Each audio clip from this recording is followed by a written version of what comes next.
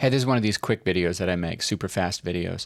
There's 3 layers of Christian truth that I'm aware of. Layer 1, what must be believed. Layer 2, what ought to be believed. And layer 3, what may be believed. Here's what I mean. Layer 1, what must be believed. This is what we call orthodoxy. The opposite of what must be believed is heresy. Is God 3 in 1? Is Jesus the Son of God? Did the cross of Jesus somehow break the power of sin? And did the resurrection of Jesus break death? That's what must be believed. Then there's the category of what ought to be believed. This is not heresy if you disagree. It's just you're wrong. It's just error. What ought to be believed is the stuff God's revealed that will help us please Him in life and bear good fruit. It's so that we are lining our lives up with divine design. Jesus said that the least in the kingdom of heaven in terms of the teachers get it wrong and then teach others to get it wrong. But the one who does everything He said and teaches others to obey, that person will be called the greatest in the kingdom.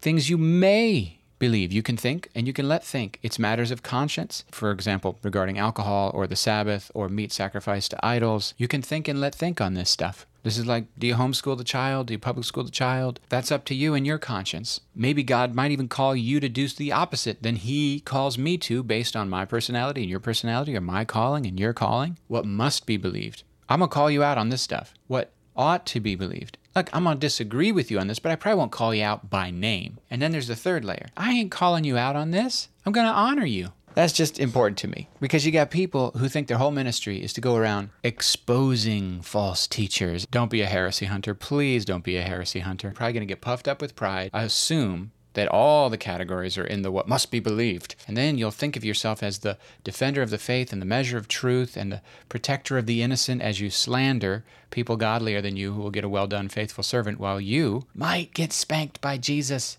That's enough. I'll stop talking.